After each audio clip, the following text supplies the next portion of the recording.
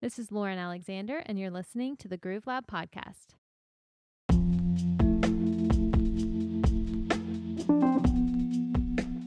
Hey, thanks so much for being here. This podcast is all about the people who make up the music industry. Today, I've got Grammy Award winner Tim Kimsey. He is a producer, an engineer, and just all around a super cool guy. And I feel very fortunate that he agreed to talk to me and be on the podcast. So let's get him on the phone. Lauren? Hello. Hi there. How are you? Hey, I'm good. How are you? I'm good. Good. So good to hear your voice. Oh my gosh. It's been a long time. It has. It has indeed. Well, how have you been? What's been going on? Well, we're dealing with all this mess just like everybody else is. I've learned to conduct my business out of a 10 by 10 a 10 foot by 10 foot square room, and I'm hoping to find some joy in some of this at some point, but I don't know. It just feels like this is so weird where we are with not being able to, socially get to touch and say hi and hug and all that kind of good stuff. So yeah, it's been a little weird. For sure. How about you guys? How are y'all doing? We're good. We're just, same thing, hanging in there. We've got, we're friends on Facebook, so I'm sure you've seen. We've got a almost 3-year-old now. Yeah. So that has been fun, but yeah, no, it's good. We're good. Excellent. But, well, I know that you were going to ask me a few questions, yeah. but I'm kind of curious as to how all of this mess has affected you, your family, everybody. Yeah. Well, I'm sure it's been pretty devastating. It really has. There were a few months there where we honestly didn't know how we were going to pay our rent. We didn't know how we were going to, keep the lights on because, fortunately, my husband, he's a guitar technician and a guitar builder. And so, fortunately, there are still people that have money to spend on things like that. Sure. So it's been hard. It's hard whenever the majority of your income comes from playing live gigs. And then, yeah, and even then, we're not living with lots of money, No. I think that's the confusion that takes place with a lot of folk is that they think, oh, we can get into the music business and we're going to make tons of money and we're going to do all this stuff. And then when they start finding out, hey, this is like a bunch of hard work. Right. That changes everything really fast. It does. Really I think, fast. honestly, you do it because you love it, not because you're going to make a bunch of money off of it. And eventually you might. There are people that do. I'm happy to make a living doing it. I'm happy to be able to pay our bills with it. But yeah, it's just been weird this past, I guess, has it almost been a year? When did this start? In March? Well, we're 3/4 of a year into it. The only reason why I know this is because I'm also a school teacher and we go by quarters. Okay. So yeah, we're 3/4 in. We're 3/4 of the way in now. That's just nuts. That's crazy. It feels like it's been 10 years at the same time, though. I feel like I've aged a whole lot. Well, the one thing that I'm discovering, and of course I've been doing this for, a long, long time, but the one thing that I'm discovering is that, yeah, it does. It messes with your emotions. It messes with your psyche. It messes with your ability to make good decisions. Maybe I don't know how to say it, but I've caught myself time and time again. It's like, would you normally make that decision? And the answer is usually no. Oh, for sure. Usually no. For sure. Well, it's really good to hear that you guys are, hanging in there, Yeah. that you're making ends meet. I think that's probably a fair assessment of what's going on. We're doing exactly the same thing here in the Kimsey household.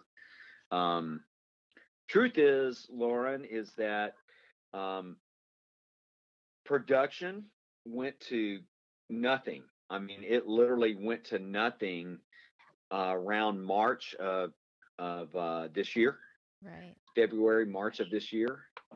And yeah, we all had to start getting really pretty creative as to how we're going to go about doing this if we're gonna if we're gonna stay in the business Right. at all.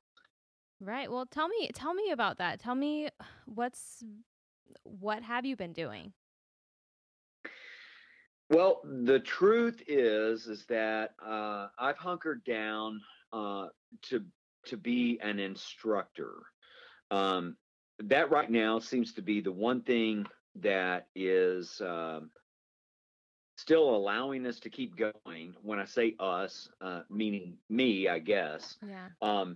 As a 60-year-old recording engineer and producer, I think it's fair to say that most folks are not on the prowl for for old aging aging producers or whatever.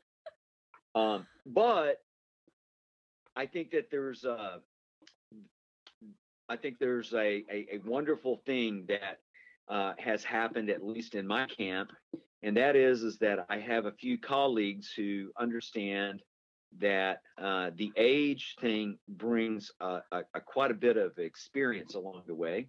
Right. And what I'm trying to do right now is I'm trying to explain to the younger generations of upcoming producers, engineers, and folk coming through our program there at the school is that it's so much more than just the technical aspects, but the if you will, the how do we say, the mechanics of how things work. And so to answer your question, um, the school, doing schoolwork, being an instructor, being a lab instructor, someone who can go sit in with students and be able to say, I wouldn't do that, or I would do this, I would maybe think about this in a different way, has been, honest to goodness, it's been truly a blessing to be able to do that. Because, well, I'll say it like this. I think as you and I know each other, you've always known me as maybe like a live sound guy, someone who's been at the helm of a mixing console for live events. And we both know that that fell to the wayside very, very fast when the pandemic hit. It was like everything got shut down. Right. And so, not to be overly long-winded about this, but my respite, my saving grace was the fact that I have a school who believes in me and said, look, we still have to keep going. And we've got plenty of folk who want to know how this works. And so if you're on board with all of this, we would love to have you continue with us and keep going. And I just got to tell you that it has been an absolute blessing to be able to do that. Because I think otherwise, I would be maybe driving a truck for Dr. Pepper or somebody that I really, really like. Right. But it definitely would not be doing. Post production or audio for, for visuals and stuff of that nature. Right. So you're teaching So at Media Tech, right? that is Media Tech. correct. Okay. Yeah. Is it mostly like online stuff right now, or what is it? What is Right it like? now, well, great question, first of all. We are pushing for our students to show up at the school. Okay. The reason why we're doing that is because we have rooms available for these students to go in and get their work done and do it very, very well. Here's the dilemma, is that not everyone is convinced that out into the world is a very good idea. I have students who, let's say, for example, a male student might want to come to the school, but maybe they cannot because they have a wife at home that might be pregnant. And that being the case, that student is not going to make their way to the school itself. Right. So to kind of answer your question, yes, we're doing everything online right now. It's kind of cool in certain regards to be able to tell my students, hey, guys, we're going to take a look at this video. This is how it's done. You can double check me to make sure that I'm telling you the truth about all the stuff. That in some ways it's really good. In some ways it's really, really difficult. Yeah. Because of exactly what we're all going through right now. As you well know, a lot of the studio experience is a hands-on. You need to be able to not only put your hands on it, but able to hear and see what it is that you're doing. Right. So again, to kind of answer your question, yeah, it's been different. It's been very difficult in some areas, but also kind of cool in others. I've got a love-hate thing with this virtual stuff. Yeah, well, I mean, I'm sure it was a huge adjustment. Like you said, it's not the norm. And I know for me, like I'm a hands-on type of learner. So I don't know how these people are learning through. I mean, are you doing Skype sessions or like? Yeah, so the way that we've been operating, well, first of all, let me back up and just say that my particular area of expertise is 5.1 surround mixing for film. And so, doing a Google Classroom where everyone's involved with what's going on. They're watching the instructor go on. But the problem with all of that is that they're listening in mono. With 5.1 surround sound, we need to be able to hear, 6 channels of audio and where that's placed. And so, yes, that's become, I don't want to say it's a hurdle, but it's something that we have to overcome so that folks understand that, 5.1 surround sound audio, it's really cool in certain regards, but if you don't have an understanding of it and don't know how that works, yeah, it can become quite cumbersome and quite confusing. Yeah. Should we say. Yeah, I'm sure. Man. Well, I'd like to kind of back up and start at I know you through my dad, right? That's correct. How did you guys meet?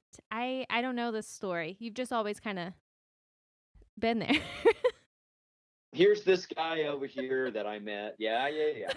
Okay, so here's my version of it. Is that first of all, let me just say that I love your dad beyond words. Right. Your dad is a really good guy. For sure. Second of all, is that we met at a live performance. This is going years and years back. And for whatever reason, your dad decided that maybe I should become a part of his world, his life. And so your dad reached out to me to see if I would be interested in doing live sound for not only him, but for different venues in East Texas, dealing with some well-known artists.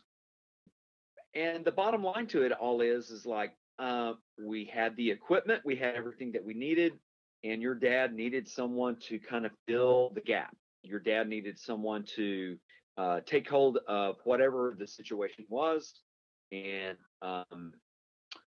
run the show. Okay. And so that's where you and I and your dad and many others, that's where we started to kind of start to meet and have an understanding that my role was to take care of my artists that I had in front of me. And that would include yourself, that would include so many artists in East Texas that would go through these different venues.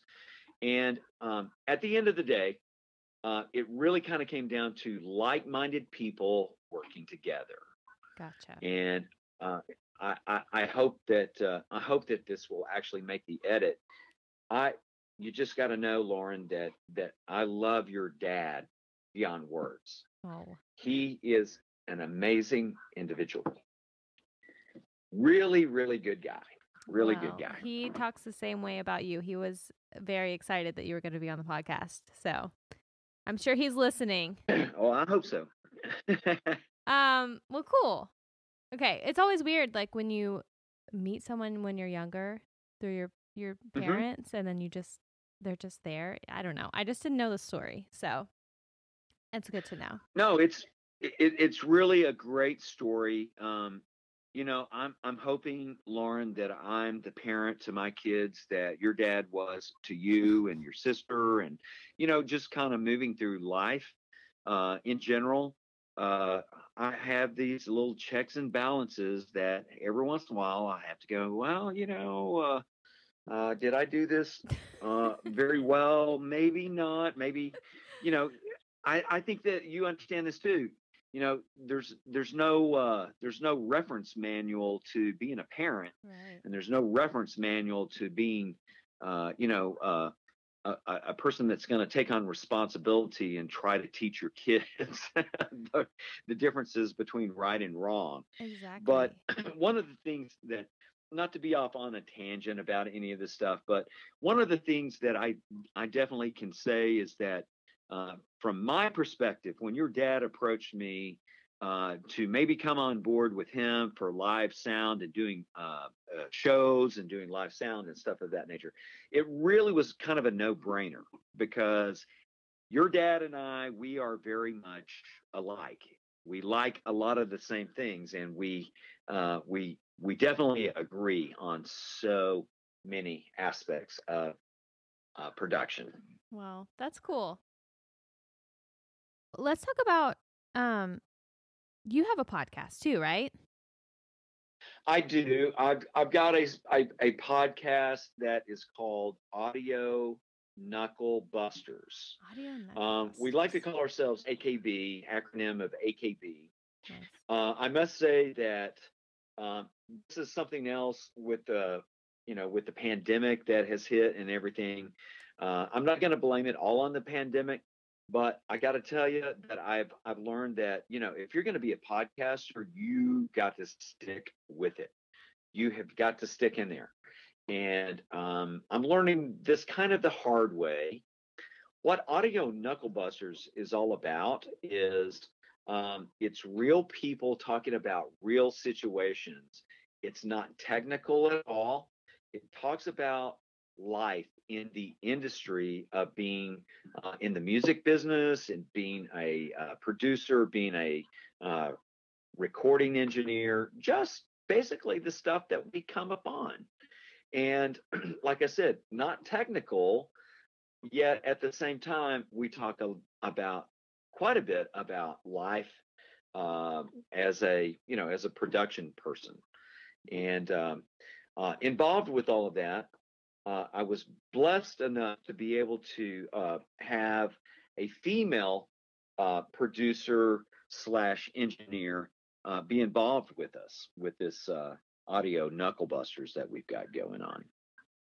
Well, that's cool. I was listening. I was internet stalking you to get ready for this interview, and so I was listening cool. to that. So yeah, that's really cool. But I did not realize how much work would go into making a podcast.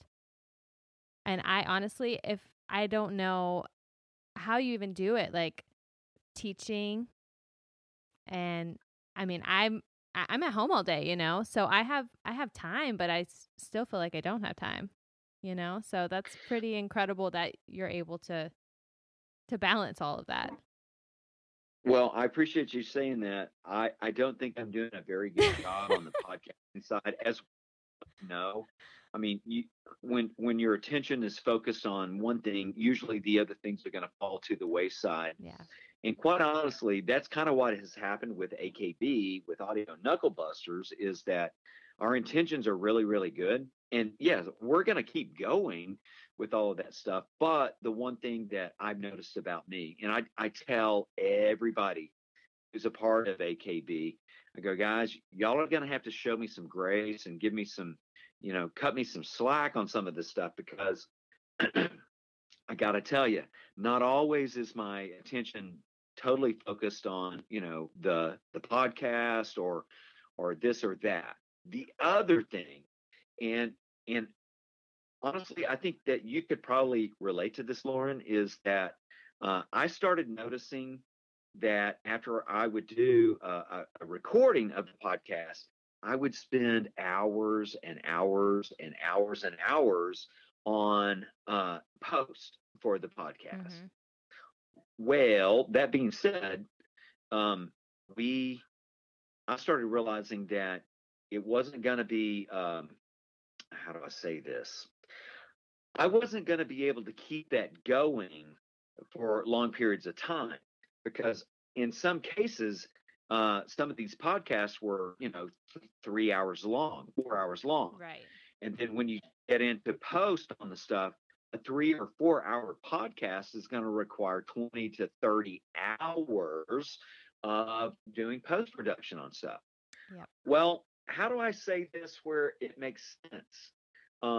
If I need to be at work and making money, that's really hard to do when you're investing in something that that is your baby, yet at the same time, you're not making income from that. So my point is that I don't really feel I've done a very good job at getting my podcast out.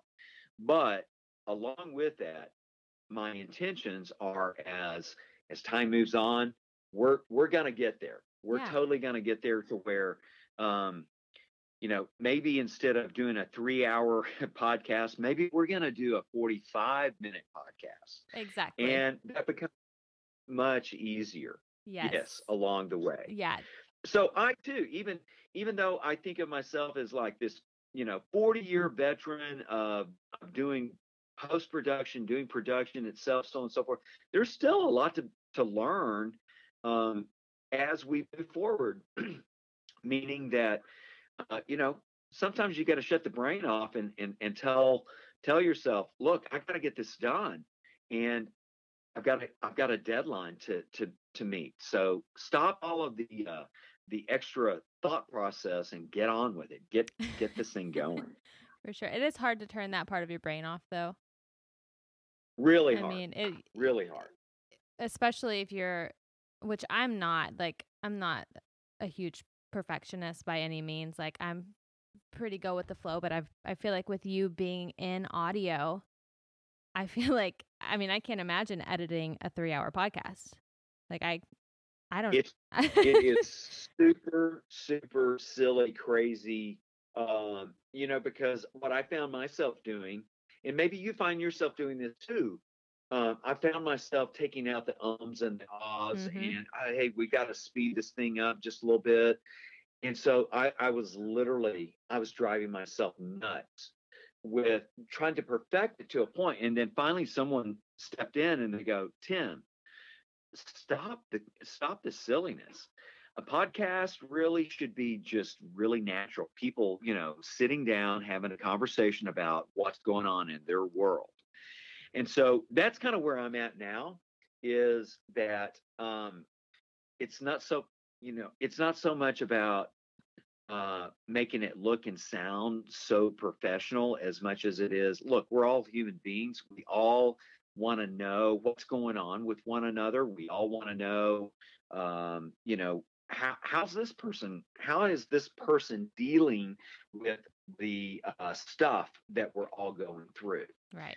So not to be overly long-winded about this, Lauren, but I would say that it's a learning process for all of us. Definitely. Me included. Yeah. And I've got a daughter here who 15 years old, and she goes, Dad, why are you walking around angry all the time? And I go, well, it's not so much that I'm angry as much as it is, I need to I guess what I need to figure out is how to manage my time a little bit better, because I got to tell you, it's real easy in post production to sit there and spend hour after hour after hour, and when it's all said and done, I'm not sure anyone's going to recognize or realize that you've spent 20 or 30 hours on something. I just don't know that they're going to realize that. Right. And also, people are not judging you as hard as you're judging yourself. And that has been something I've had to tell myself over and over again, because I say stupid things, especially right now. I have not been getting much social interaction. So you kind of like forget how to have a conversation with people, if that makes sense. Sure. Like, it feels kind of unnatural to talk to someone outside of your circle. And so, yes. I feel like people are not going to judge you like you're judging yourself. Nobody cares if you say like and okay, some people might care, but Well, I think it's really interesting that you put that out there like that, because this is what I tell my students. Look, you guys, you as students, you're wanting to impress me. I don't know who you're trying to impress, but you guys are bigger judges on yourself than I would ever be. And I absolutely tell my students, look, I'm not looking for perfection. I want you to take ownership of whatever it is that you're working on. Take ownership of that and make it yours. Who am I to sit there and say, hey, this is perfect? First of all, I don't believe in perfection. This kind of goes back to some of much smarter people than me that have put the comment out there. If it's perfect, it's probably not of this world.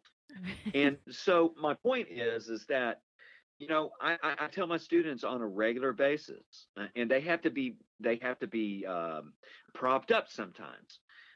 We all, as human beings, we need that interconnection, that ability to communicate, to talk, to discuss all of these things. And that's the one thing that this pandemic has done to everybody, is it's given us this distancing. And honest to goodness, I really believe that this is what's making everything so incredibly weird for everybody, is that, Lauren, if I was working with you, first of all, we're not going to be able to do some recording virtually. We're not going to be able to, you're not going to be able to be in East Texas recording, and then for me to be in West Texas and have any kind of an idea of what emotion that you have on your songs. Right. And this is what I'm telling my students.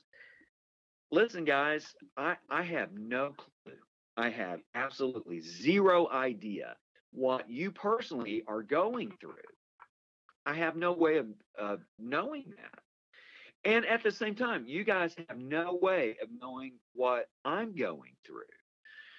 But here's the one thing that we can pull together on, is that if we can arrive at how do I say this? If we can arrive at a meeting ground where we can have a discussion about the do's and the don'ts of production, is it going to be the same? No. But is it going to be better than not communicating at all? And the truth is that in my little world that I live in, it really kind of comes down to being able to place a phone call, just like what we're doing right now. You and I both know this. We haven't spoken in a long time. Yeah. But right now, because of a phone conversation, just the simple fact that I know you and you know me, we're able to kind of pick up the pieces where it left off maybe 2 or 3, 4 years ago. Yeah. And just continue. And so for me, that's the weird part of all of this, is that I love the idea of one-on-one, being in a discussion with the artist, being in a discussion with maybe it's the producer. I'm doing a lot of post-production now for film and TV. And it's imperative that you talk with the director so that they can show you their emotions about stuff. And this is, once again, this is the really hard part, is because it's really hard to put that into words and have an expression in text. It's really hard to do that. Oh, yeah. So easy to misread or misunderstand someone's point. So easy. I never understood it until texting came around, quite honestly, because once again, I'm old school, and it used to be, hey, if you wanted to communicate with somebody, you pick up the phone and you give them a call, and you could tell through the tone of their voice whether they were up and excited about something, if they weren't, or whatever. Yeah. Texting changed all of that because, well, you can't really tell if someone's angry or, super pissed off about something, or maybe they're happy about things. Texting changed all of that. And so for me, this is what I'm telling my students. I'm going, guys, unless I hear from you via a phone call, or check this out, an email going, look, I'm not going to be able to participate in this or whatever. I do not know what the temperature is of the moment. I just don't know. And quite honestly, Lauren, for all of us, I think that's where this is the weird part for artists. It's a weird part for producers, for guys like me who are production folk. We have to break this thing down to where we're communicating. Yeah. Quite honestly, it's kind of broken down to this. I saw the genie let out of the bottle well over 30 years ago, talking about, audio being recorded in a professional environment and being mixed, and all of the things that we did with audio. And then when the CD came around, that's when I considered the genie was kind of let out of the bottle. Well, from there, it's just exploded from there, with people, doing really cool things along the way.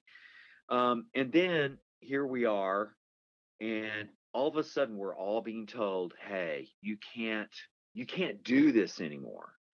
So for me, what it did was, it told me, look, if you're gonna keep going and keep participating, which honestly, I don't have any other route to go.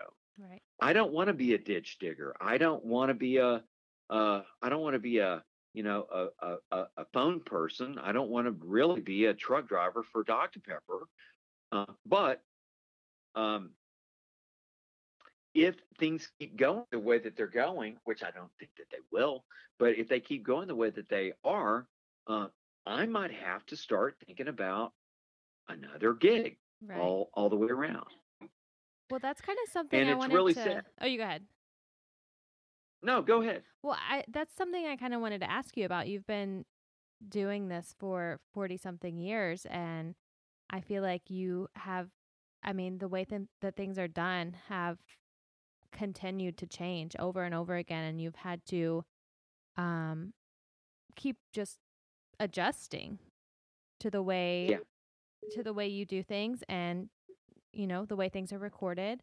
And so it is kind of like you have to keep reinventing yourself, and I mean, it's a good thing to keep learning, but I mean, it's also, if you're if you drive a trash truck, you don't have to keep reinventing yourself and keep adjusting. You know what you do every day. So I was just curious about your experience with that. Okay, so first of all, great question. You kind of give me a little bit of some chill bumps when you ask that question because the reinventing part is happening more often than it ever has in the past. It used to be, and believe it or not, this is actually a subject matter that could be looked into, but it used to be a couple of things. Number one, to reinvent oneself usually would happen about once every 7 to 8 years. And I mean, that's a pretty fair target window. Hey, every 7 years, we'll call it the 7 year itch. You need to reinvent yourself. This is awesome. Okay, great. Well, that reinventing now has come down to about every, I'm going to say about every 3 to 4 years. And I think a portion of that has to do with the fact that technology keeps moving forward. And yeah, we have to keep up with what's going on. So I'm going to come back at you and say, look, that's a great question. How do you go about doing that? It's easier for me as a human being to be able to follow along with the new upcoming things that are going on than it is to try to convince other upcoming engineers, producers, or people that are interested in production. It's easier for me to follow along the new changes than it would be for me to stay put. um, Stay put and go, this is the way that we're going to do it from now on. Trust me on this when I say, there are plenty of engineers and producers out there that have their staple go to every time kind of thing. But the one thing that I'm learning is that there's never any given day that's exactly going to be the same way. And quite honestly, that's the reason why I'm in this business, is because it's not cookie cutter. It's not the same thing day in and day out. As much as I would love for that to sometimes be the case, don't have to think about it. Just go do your job and come home and call it a day. There's parts of that that are interesting to me, but not so interesting that I want to give up my engineering gig. Definitely. I'll definitely go through the hard times with the engineering gig, and sometimes not knowing where the next dime's going to come from. I'll very easily go through that to have the freedom to be creative and to be an artist within my own right. Yeah. And for your listeners' sake, if I could be so bold to say this, engineering and producing is an art form. It's being able to maybe sit down with the artist and find out what the artist's vision is, and then to make that vision come to life with all of that. That's another thing that I'm learning, is that it's not so much about the mechanics. It's not so much about how do I do this as much as it is about the communication and the human relationship and the human bonding that takes place between individuals along the way. And so to kind of put that whole thing to rest with the whole deal, if I'm being super honest about it, Lauren, I think a part of the thing that drives me is I'm scared. Yeah. I'm scared to death that I'm going to miss something. I'm scared. It's not so much of I'm going to piss somebody off, or I'm going to do a wrong move here or there, or I did something wrong. The thing that scares me the most is that I'm going to lose my communication with other like-minded people. And that's the one thing that keeps driving me. It's the one thing that keeps driving me to, how do I say this? When I think I'm ready to stop, it's the one thing that keeps telling me, no, you're not done yet. Yeah. You need to keep going. You need to keep going.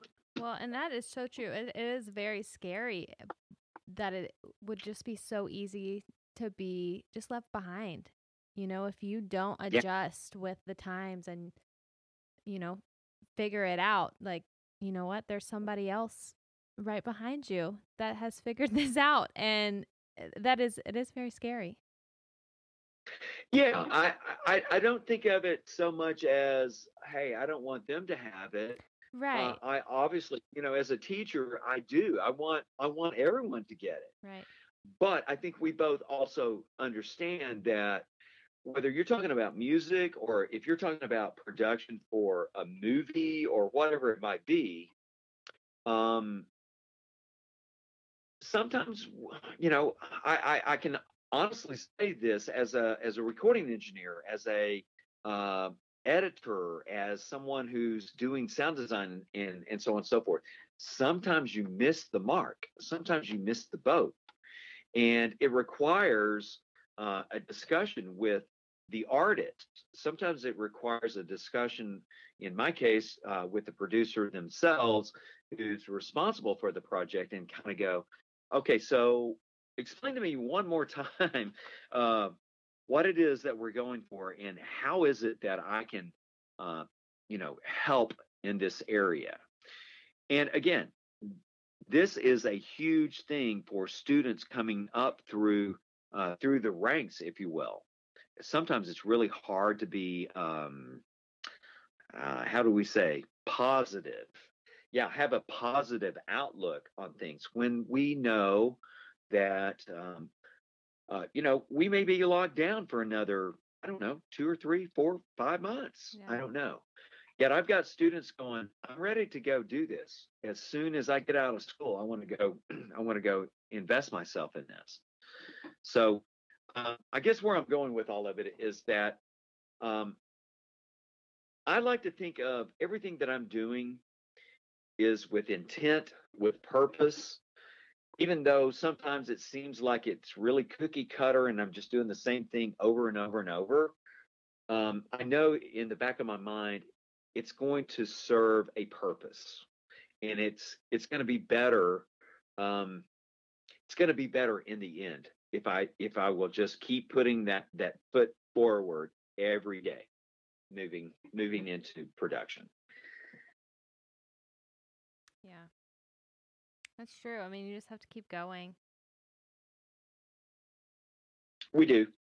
We I think it's fair to say I've run into several individuals I don't care about all that much. They're just not somebody I like, Right. and they probably don't like me. But at the end of the day, I got to take that and put it to the wayside and go. I'm going to give them my best Right. because uh, I know that you know this as an artist. Your husband knows this as an artist. I think everybody who is in my immediate circle, we all understand this, that even when we don't feel like it, it's in our best interest to keep moving forward and giving our best towards whatever the situation might be. Why? Well, because we have reputations and we have things um, that we need to protect. And again, this is something I tell my students. I've got students that are 18 years old, 19 years old, and they think it's all. Hopefully, you'll allow me to cuss for just a second. Yeah, yeah. They think it's all shits and giggles for a hot minute. Hey, this is fun. Well, it is until you turn this into a professional thing, where you've got folks looking at you on the professional level, and sometimes that's really difficult to go, yeah, I'm going to give my best today. Sometimes you don't feel like it. Right. Sometimes you feel like just staying in bed. Yeah. And so I guess my point is, Lauren, is that you're a seasoned veteran when it comes to the performance side of things. There's times when you don't feel like getting up on that stage. There are times when you don't feel like performing. And so for me as an audio guy, I got to tell you, I never signed up to be an instructor per se, but for me on any given day, it feels like I'm doing a performance. Yeah. And there's days I don't feel like doing that. But I've got to suck it up, and it's like, guys, I feel like crap today, and I don't feel like teaching, but guess what? I'm going to do it.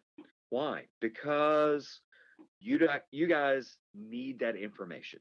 You need to have an experience. And so we're just going to make it happen. We're just going to make it happen. Well, and it's kind of like working out too. Like you always feel better when you're done and you gave it your best. It is. It is. Well, I'd love to hear about I know you've worked with a lot of people. a lot of well-known people. I'd love to hear maybe some stories that you have. And just I'd love to know what that was like.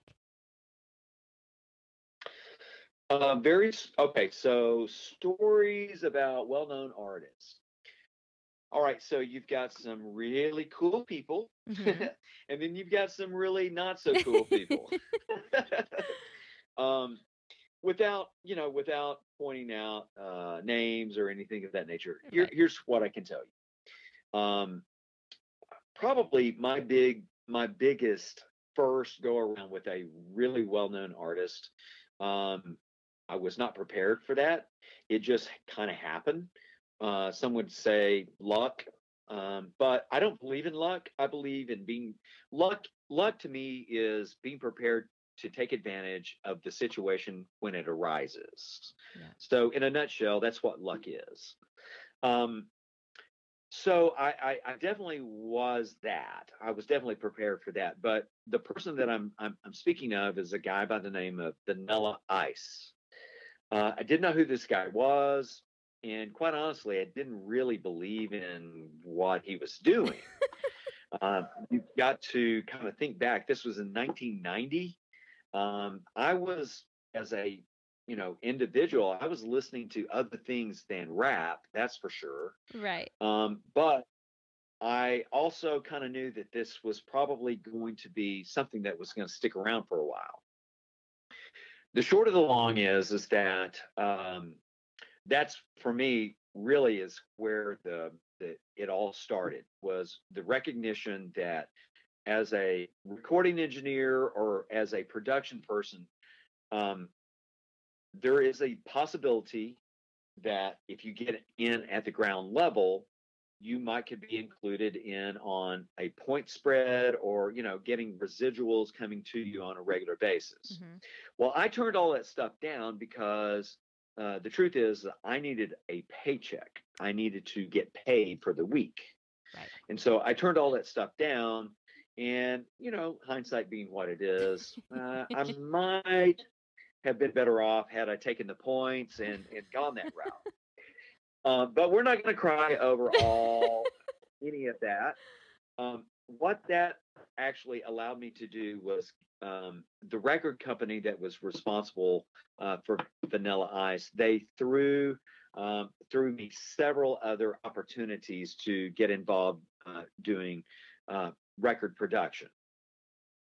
Now, all of that stuff led to eventually word of mouth, producers talking with other producers. And quite honestly, Lauren, I think of engineering as almost like being a baseball player. Here in the state of Texas, we have it's a right to work state, so there's no really a need for me to join like a union or something of that nature. My living has been based off of word of mouth, producer talking to another producer, people talking to people. Had to give this guy a shot, see what you think, so on and so forth. So it's always been in my best interest to be on my best behavior, first of all, but second of all, to how do I say this? To open myself up to where I'm hearing exactly what my role needs to be for whatever the project might need to be. And here's the example. So my role on Vanilla Ice, on the Ice Ice Baby, was very, very different than what it was, say, on another record that might be a heavy metal record. My role on the heavy metal record was not only an engineer, but it was co-producing along with the main producer. And where I'm going with all of this is that day in and day out, my role kind of changes. It shifts from one place to another, and I'm super happy with that because it really kind of sharpens my skill set, not only as a producer, as an engineer. In some ways, it actually sharpens my skills to be a writer, a songwriter in certain ways. It allows me to kind of go, I wouldn't do it that way, but I might do it this other way. And once again, kind of being in the middle of all of that, it allows someone like me to go, I like how they're doing this. I don't like how they're doing that. And then for me to form my own, I don't know what the word would be, but it would allow me to form my own ways of creating. Now, that being said, yes, a lot of people, well known, and as I said, some are just, I'll take it to the grave. I'll take it to the grave that they were amazing human beings. We got to hang, we got to do lots of really cool stuff. And then there are other individuals where it's like, I was asked if I would be interested in participating in a really, really, really, really, really big record. And my answer was no, I'm not. I don't really want to do that. And the reasons why, I did not tell that individual at the time the reasons why. But the truth is that I don't want to deal with the freaking drama that goes on with the band members and so on and so forth. At the end of the day, I'm a real laid back, easygoing guy. I just want everybody to love on one another. I understand that there's going to be conflict, especially if we're talking about music and someone has got a very strong opinion about something. All right, let's sit down and talk about it. But there's a big difference between that and actually someone being, pardon my pun, being an asshole in the middle of a session where we're not getting anything accomplished. So what I'm saying is that most of the big artists that I've ever worked with, they have been nothing but like, oh my gosh, I wish I could do this every day. I wish I could be here helping this person every day. But then I've had those sessions where well-known artists really, truly being a butt about something. It's like, you know what? No wonder nobody wants to work with this person, because they're being an asshole and they don't want to, it's going to be their way or the highway. Right. Well, guess what? I'm to that age now to where it's like, I'm not your guy. I'm just not the guy who needs to be dealing with this. No, I'm sure that's I'd much rather be fishing. Right. Yeah. I'd rather be out fishing, enjoying myself than dealing with that crap. Oh, wow. Yeah, I can't imagine. So I know you worked with Pantera. I did. Yeah, we had a good 7-month run. Tell me about that. Were you friends with those guys? What was that like? Well, really good story with all of that as well. I met their dad. I met the Abbott brothers' dad before I ever met either one of the Abbott brothers. Their dad is a well-known, well-respected recording engineer, producer himself. And their dad actually lived here in the Metroplex for years and years and years as Vinnie Paul and Daryl were growing up in the Arlington area of Metroplex here in Texas. So I met him first, and he was very anxious to introduce me to his sons, Vinnie Paul and Daryl. Here was the thing, was that I was considerably older than either one of them.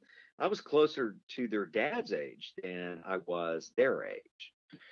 But that being said, I also had been to several shows that Pantera had performed.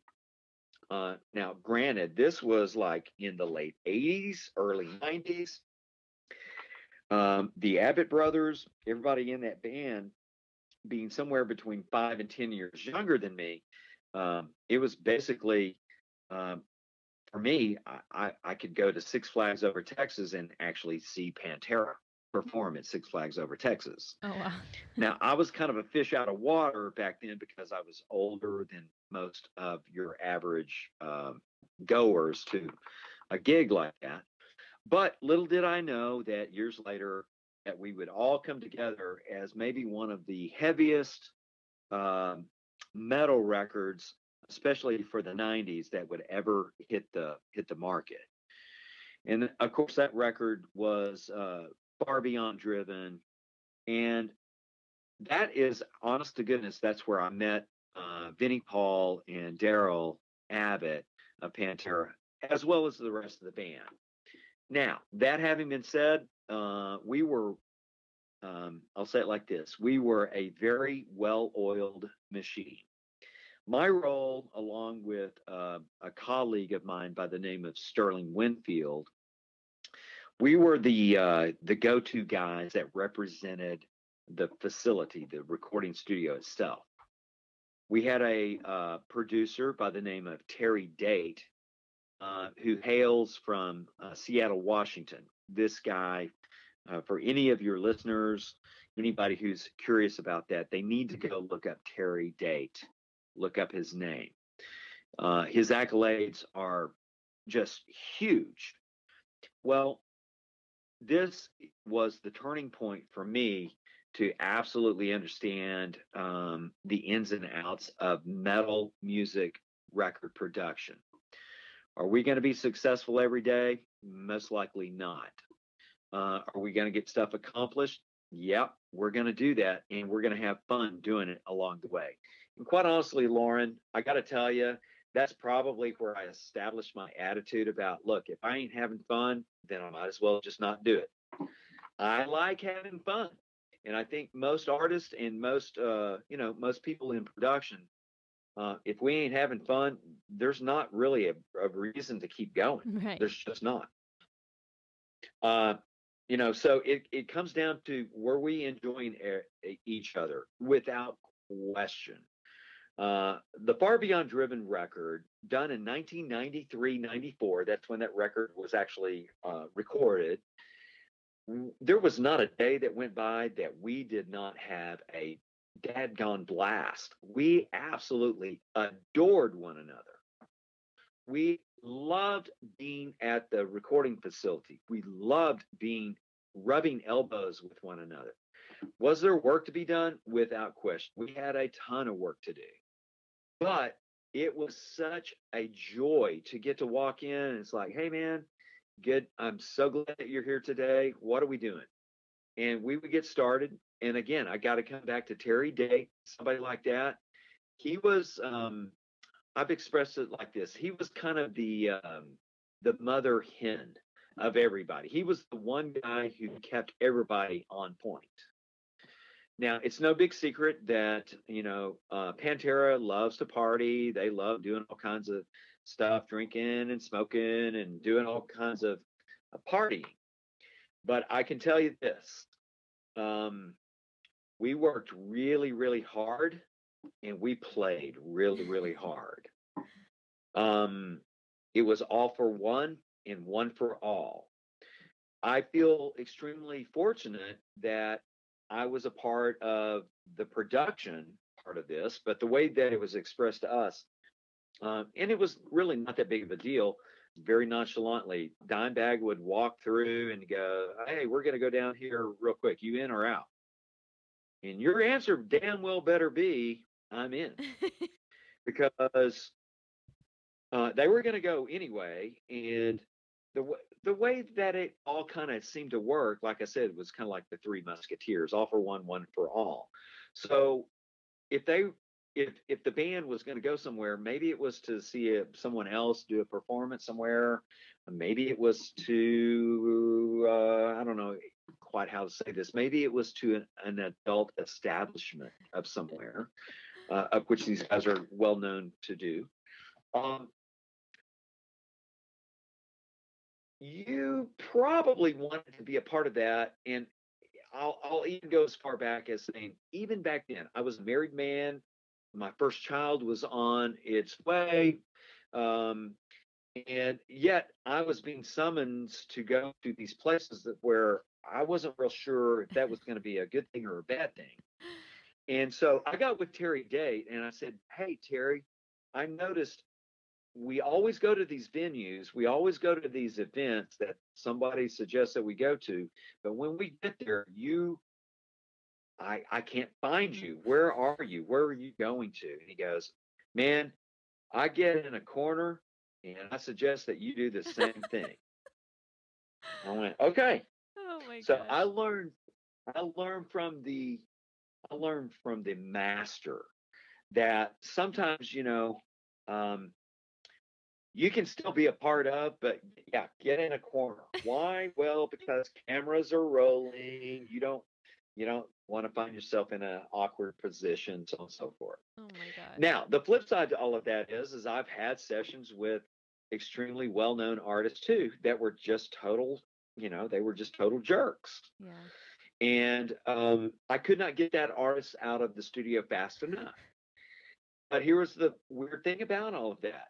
I'm still going to treat that artist as though they're the flavor of the year, the flavor of the day, the flavor of the month, whatever it might be, because I really feel like it's not to get on their good side or to get them to be less of a jerk or anything of that nature, but I really feel like if they understand that I'm on their side, that I'm pulling for them, I rely on them to do really well, just like they rely on me to do really well with what I'm doing, then it's an even playing field. Yeah. And maybe sometimes the jerkiness can be pulled from the conversation.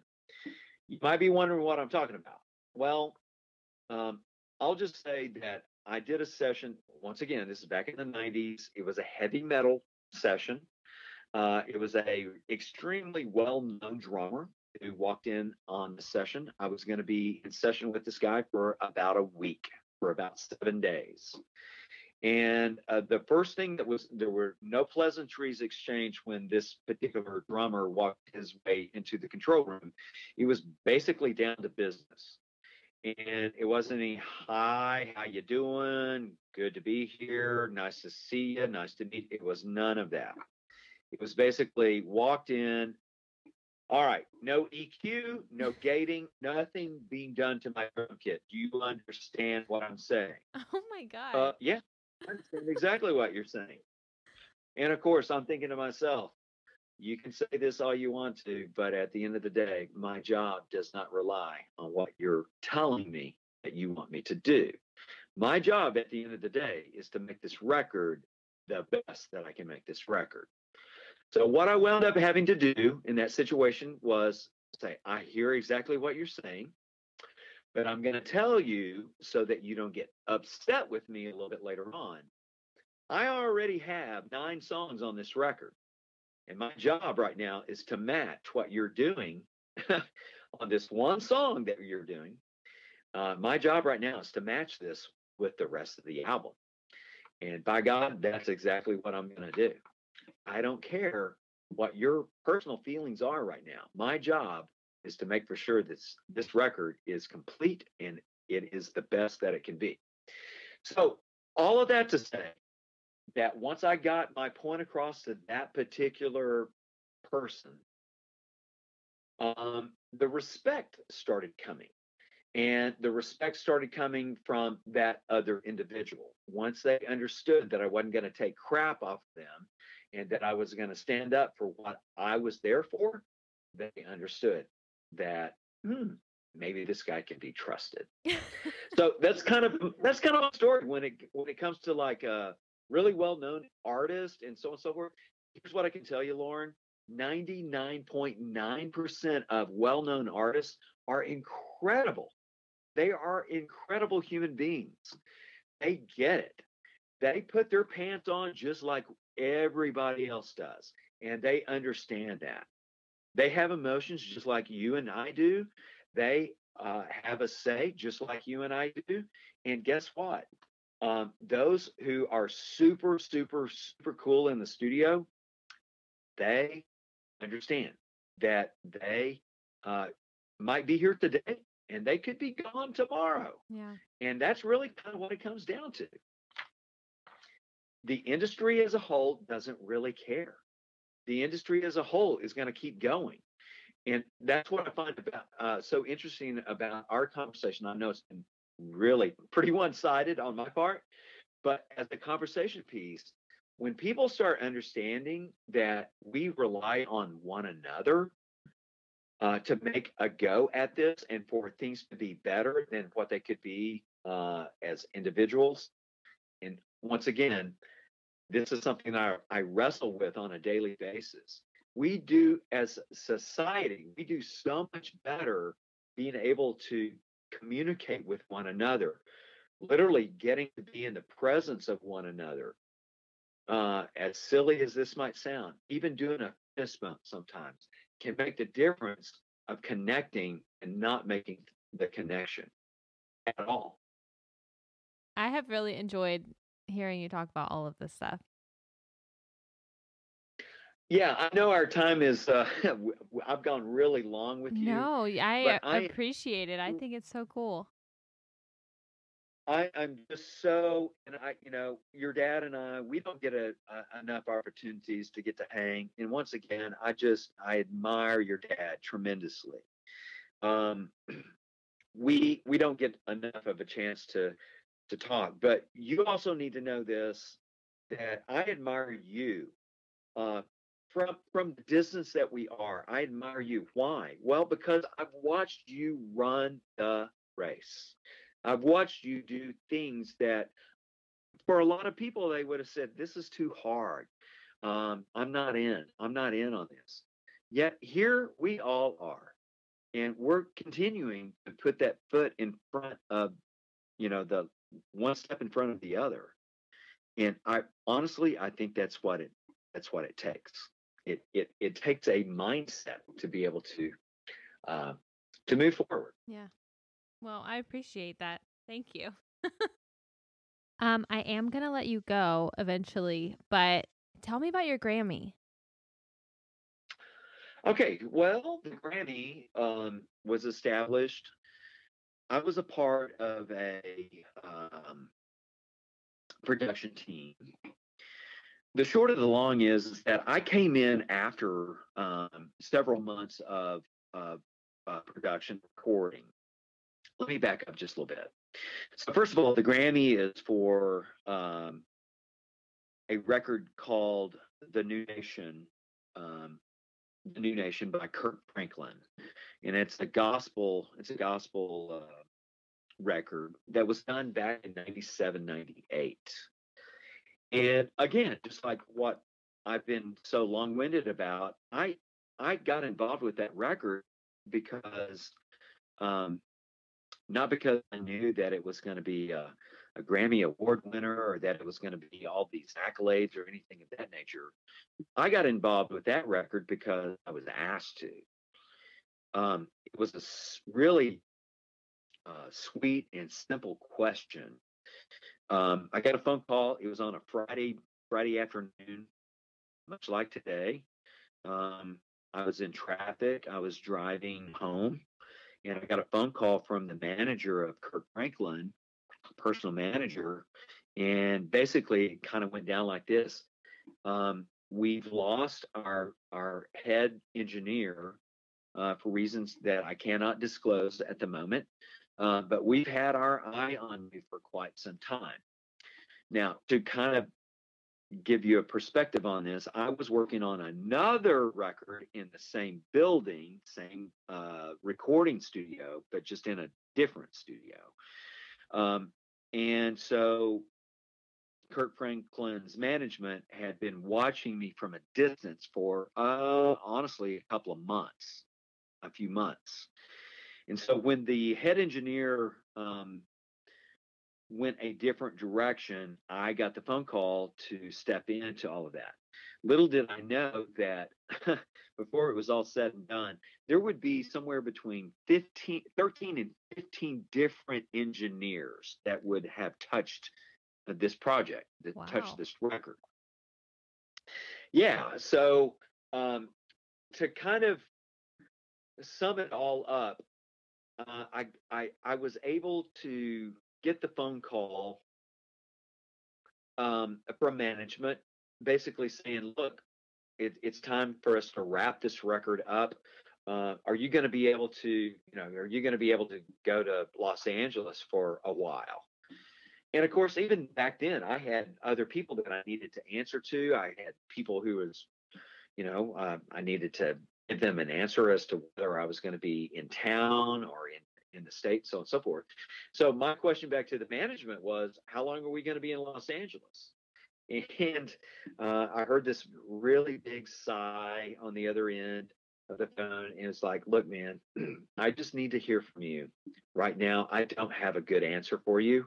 I don't know how long you're going to be in Los Angeles. All I need to hear from you right now at this moment is, are you going to be in Los Angeles on Monday morning? And I said, well, yeah, of course I'm going to be in Los Angeles on Monday morning. Now, I just need to find out so that I can tell other people, when are we coming back, so that I've got an answer for some folks. Well, the truth of it is, no one really knew how long that was going to take.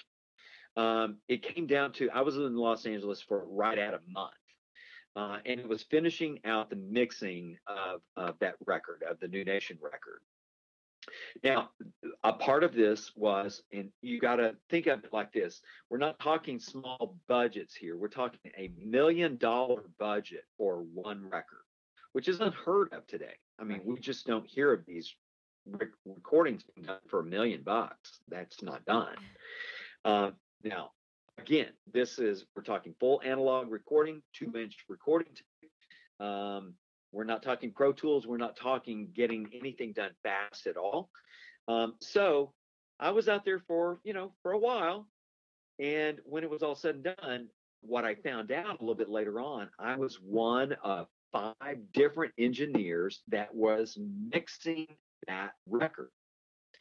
Now, what got me invited to the Grammys and with all the accolades and all of that was the simple fact that somewhere along the way, we had been nominated as Best Engineered Record, as well as Best Gospel Album for the year of 1998.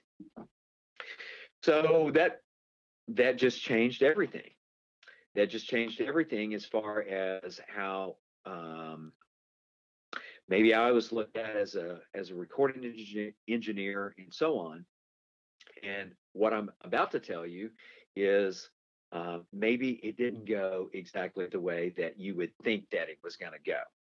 I had plenty of folk calling me up going, dude, this is going to be a life-changing event for you. You're not ever going to ever have to worry about work ever again. Your name is plastered all over the place as being the guy. Well, Lauren, I got to tell you, it's always a two-way street. It could have gone that way. It could have gone to where I'd never asked for another record ever again, or it could have gone the other way, which it did. Which the other way was, and I'm not super proud of this, but the other way was I did not receive phone calls to work on anybody's record for the next year and a half. Oh, wow. So for your listeners, you need to think about that for a second. It could have gone one of two ways, and it went the way that I really had hoped it would not have gone, which was, and I'm not real sure why that was. My personal thoughts was that the people who would have been calling me to do records for them, they knew that I was involved with the New Nation record, and so it was like, he's occupied, so we might as well not even bother giving him a phone call. But then there's another thought process, which could be, oh, he's big time now, so he's going to cost X amount more than what he normally would be. And kind of where I'm going with all of this is that folk need to understand, producers, engineers, anybody who's involved with the process, we're all the same. We still need to make a living. We still need to feel needed and wanted, and all of the things that make us make us desirable to to keep around, so on and so forth. So the short of the long with the Grammy is, it was a curse and a blessing all at the same time. I'm super proud of the fact that I got that award, that I was a part of that. But at the end of the day, it's not about the accolades. I have a very good friend by the name of Sterling Winfield. Sterling worked on the Pantera record with me. or I worked with him on the Pantera record. We were inseparable for long periods of times. We were just two peas in a pod. We thought alike. We worked very much in sync with one another. And Sterling said something that I just went, that is perfect. And that is, he goes, you can take all your accolades, all your awards, all that stuff. You've got them up on the wall, and you can look at them and be proud of them and all that kind of good stuff. But at the end of the day, those awards, they ain't going to love you back, and they ain't going to pay the bills. Wow. And so that has stuck with me ever since. Yeah, it's wonderful to be acknowledged, to be appreciated. Absolutely. But I think for folk like yourself, myself, I don't think that that's the reason why we're doing this. I'm certainly not. I'm certainly not, doing engineering for a gold record or a platinum record. That stuff is great, but first of all, those are farther and fewer between.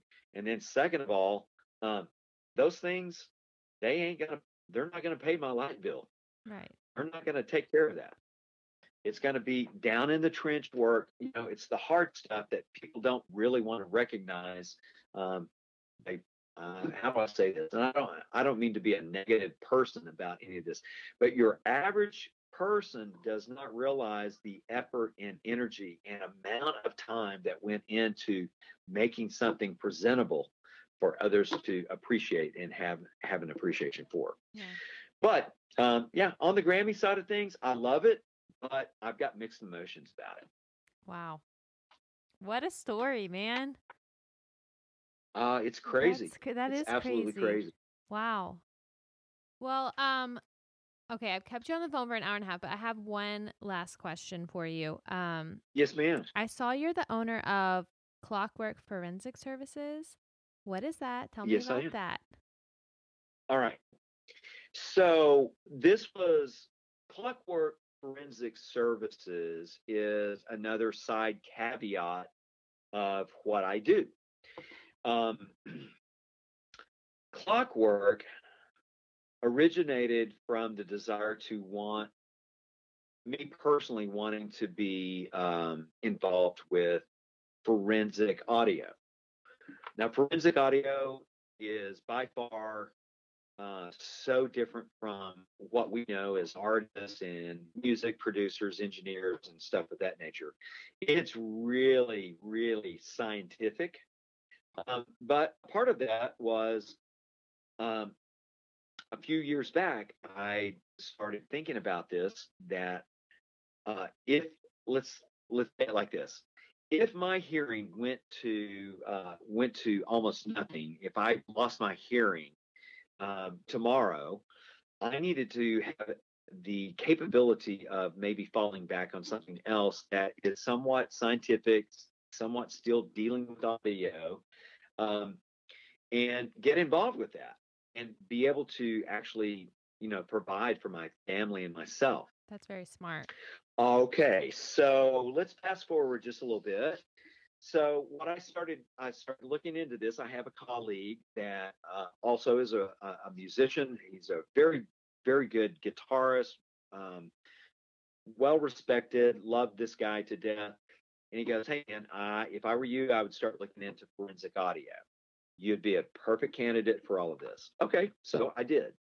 Well, what I started discovering is that it is nothing, absolutely nothing, like recording for a record or for movies or anything of that nature. It is extremely scientific. It's all about proving the science. Now, this is excellent in my humble opinion. I love doing all that stuff, but there is absolutely zero creativity in this whatsoever. It's a lot of comparison, and it's a lot of going back and forth. And gosh, I'll say it like this: I discovered very quickly that I probably, as much as I know about forensic audio, it's probably not something I'm going to be doing anytime soon. I'll say it like this: it's something that I will do if all the wheels fall off and I can't do music anymore. Then yes, I'll go to forensic audio. But no, I don't. There's nothing. There's nothing about that I enjoy at all. Nothing about it. Well, can you give like a There are description of forensic audio? I mean, I watch like Forensic Files. What is forensic audio? okay. Let me give you an example. So let's say you've got good guy, bad guy, and let's see, how can I set this up? Let's say you have an undercover police officer who is out in the task force trying to bust drug dealers.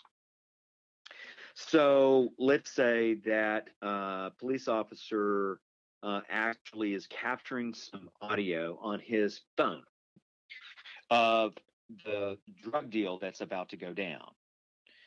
So that police officer can hand over that audio to someone like me and go, hey, this is this individual. We know this because I was there and I know that it was this individual. And so I need for you, Tim Kimsey, to establish from the recording that I've handed you and another recording that is considered a quote unquote unknown.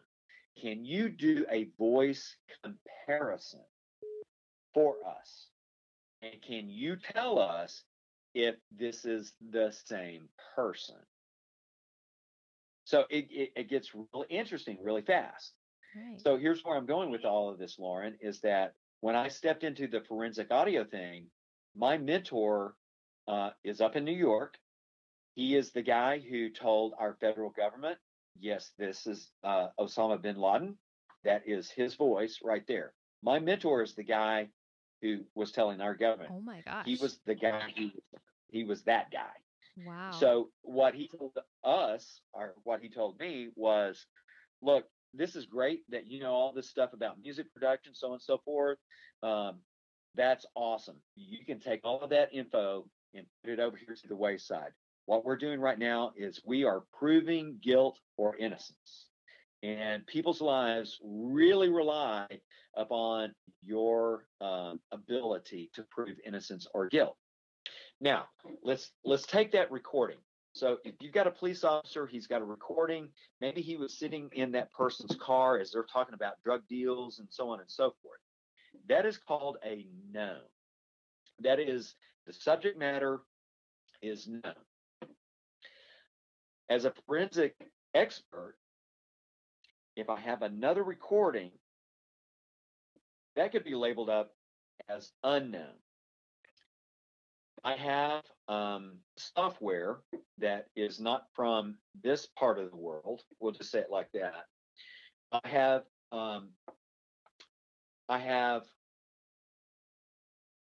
it's audio DAWs. It's basically a program that will do a voice comparison, and it deals with frequencies and how people form their vowels and their consonants in the words.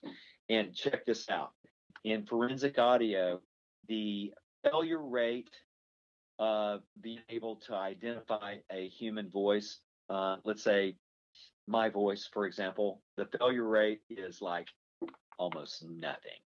Really? It is so incredibly accurate. Incredibly accurate. So forensic audio is literally coming down to proving innocence and guilt. And it's hugely accepted, especially here in this country. I'm known as what is known as a expert witness in forensic audio. And I've got plenty of colleagues out there that do like, oh gosh, huge, I can't call them sessions, but they do these huge files. They do these huge, I don't know what you would call them, these huge court sessions. Yeah. And they are the lifeline.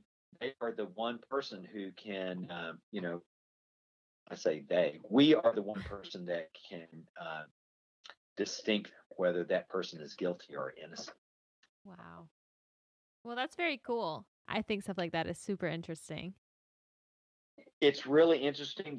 The thing that someone has to ask themselves is, can you emotionally keep up with it? Yeah. And I think that was the other part for me, was that my very first court case was a civil case. It dealt with a mom and a dad fighting over custody. And man, that's really hard. That's heartstrings being yanked all different kinds of directions. Mm-hmm. And yes, I can still do the forensic audio stuff. Maybe on a criminal case or something like that. That might be a different thing. But here's the thing that I wasn't really prepared for, is that emotional side of it. Is here you are, an expert witness in a court of law.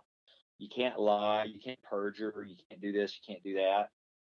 And all of a sudden, you're looking at these individuals who are literally fighting amongst themselves for something that, honestly, in my opinion, should be both of theirs. Yeah. So, yeah, it gets kind of crazy. Wow. It gets kind of... Well, thanks for telling me about that. I saw that on your website, and I just thought that was just super cool. Yeah, like I said, I think I could go back to it if push comes to shove. Yeah.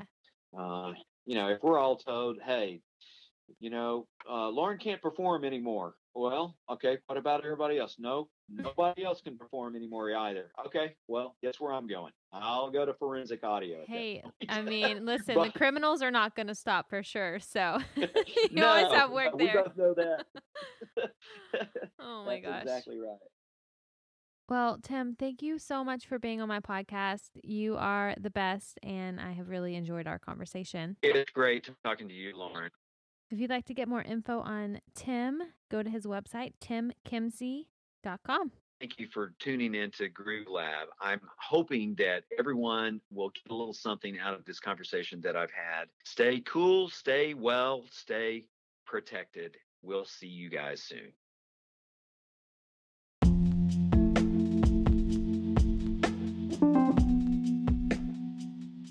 Thanks for tuning in, everyone. I know this was kind of a long episode, but I edited out as much as I could, but I didn't want to take away from mine and Tim's conversation. He's so cool, right? Anyway, we are coming up on the end of the year, and I think I'm going to end season 1 with 2020 and start back up with season 2 sometime next year. That being said, I do have a couple of spots open to finish out the year, a couple interviews. So if you would like to be interviewed, reach out and let me know, or if you know of somebody who you'd like me to chat with, just let me know. I hope you all have a great Thanksgiving and stay safe. This is such a weird year, which is no news to anyone, but I just hope everyone can stay safe while still enjoying the holiday. I'll see you guys back here next week with an interview from Anna Christina Cash. Stay groovy.